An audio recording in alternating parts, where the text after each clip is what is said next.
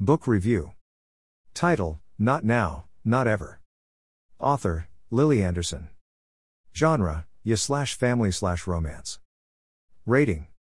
Review. In the opening chapter of Not Now, Not Ever, we meet Ever as she runs away from home to attend Camp Onward, where she could get a full scholarship to Rivich College, her dream school.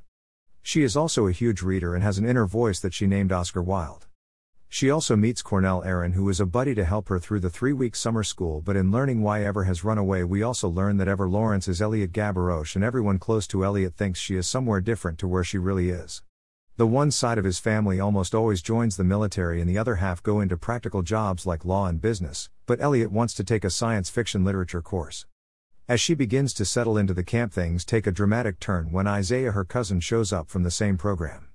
Ever/Elliot is obviously panicked by Isaiah's arrival, but since neither wants to end up in the academy, they both agree to work together to keep their admission to the camp a secret from everyone that knows them, and in the progress of creating a cover story, the cousins now become twins.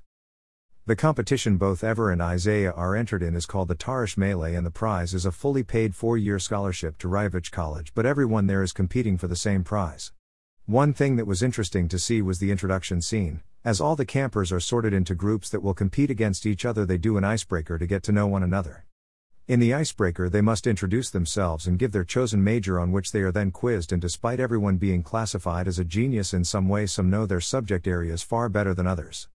As we approach the 1/4 mark in the novel, we see the cousins, now twins, settle into the camp life and try to get their life story straight to avoid detection and getting thrown out of their only chance at a life of their own choosing. The first lesson Ever's group has is literature, obviously her favorite, and in the college library, she finds a book that she has never been able to get her hands on before because the author took it out of print. Despite being over a quarter of the way through Not Now, Not Ever, not a lot has happened apart from settling into the school and starting lessons. It also seems a little stereotypical, with everyone being friends and no real conflicts being presented to add texture to the characters, but there is still plenty of books left for it to happen. In addition to the melee, there are other non-academic challenges the campers will face, the first being a strange game of tag in the dead of night, which Ever wins with some smart thinking and self-preservation skills. I also see a hint of a possible romance between Brandon and Ever, which would be great as they are both smart, although Ever seems to be the outgoing while Brandon is very awkward, and I feel they would complement each other. I really like the fact that almost everything involved in the camp experience is a test, including the evening movie showing of The Breakfast Club, classic by the way. As we approach the halfway mark in the novel, I was really getting into the experience and connecting with the characters. Despite this novel not being in my normal genre preference, as I am hardcore into fantasy, this novel was surprisingly enjoyable. As the group faces their first mock melee, some find themselves unprepared for the level of knowledge required in a vast area of subjects, as each has their own specialty. Things become a little more dramatic when some of the boys get their hands on the test schedule so they can prepare for what is to come, although this may come back to bite them on the behind if they aren't careful. I really love the constant references to modern literature, from Hitchhiker's Guide to the Galaxy, The Hunger Games, Battle Royale, and Harry Potter. It makes the dialogue between nerdy friends seem far more realistic. My inkling about the romance was spot on, but that first kiss scene completely took me by surprise. I am so loving this pairing, it is perfect. Ever's group has realized that the tutors are pushing them so hard to see how quickly they break, and as the information and tests come faster and harder, you can literally see the cracks appearing in some students. There also seems to be a thief on campus. While 1 or 2 binders went missing early on in the novel, a total of 32 are now missing, and harsher rules have been put in place for the campers, and everyone seems to be holding their notes for the melee closer than ever now. Despite the school dorms being divided by gender, Brandon and Ever find some time to be alone, and he even manages to find a way to get them off campus for a few hours to take her on their first official date.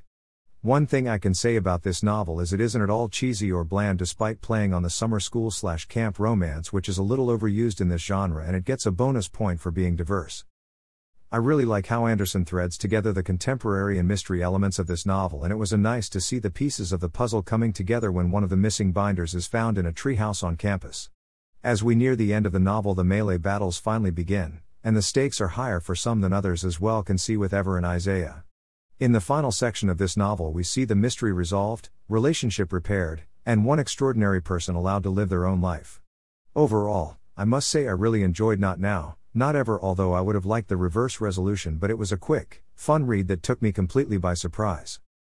Buy it here. Hardcover, Amazon.co.uk, Amazon.com. Kindle edition, Amazon.co.uk, Amazon.com.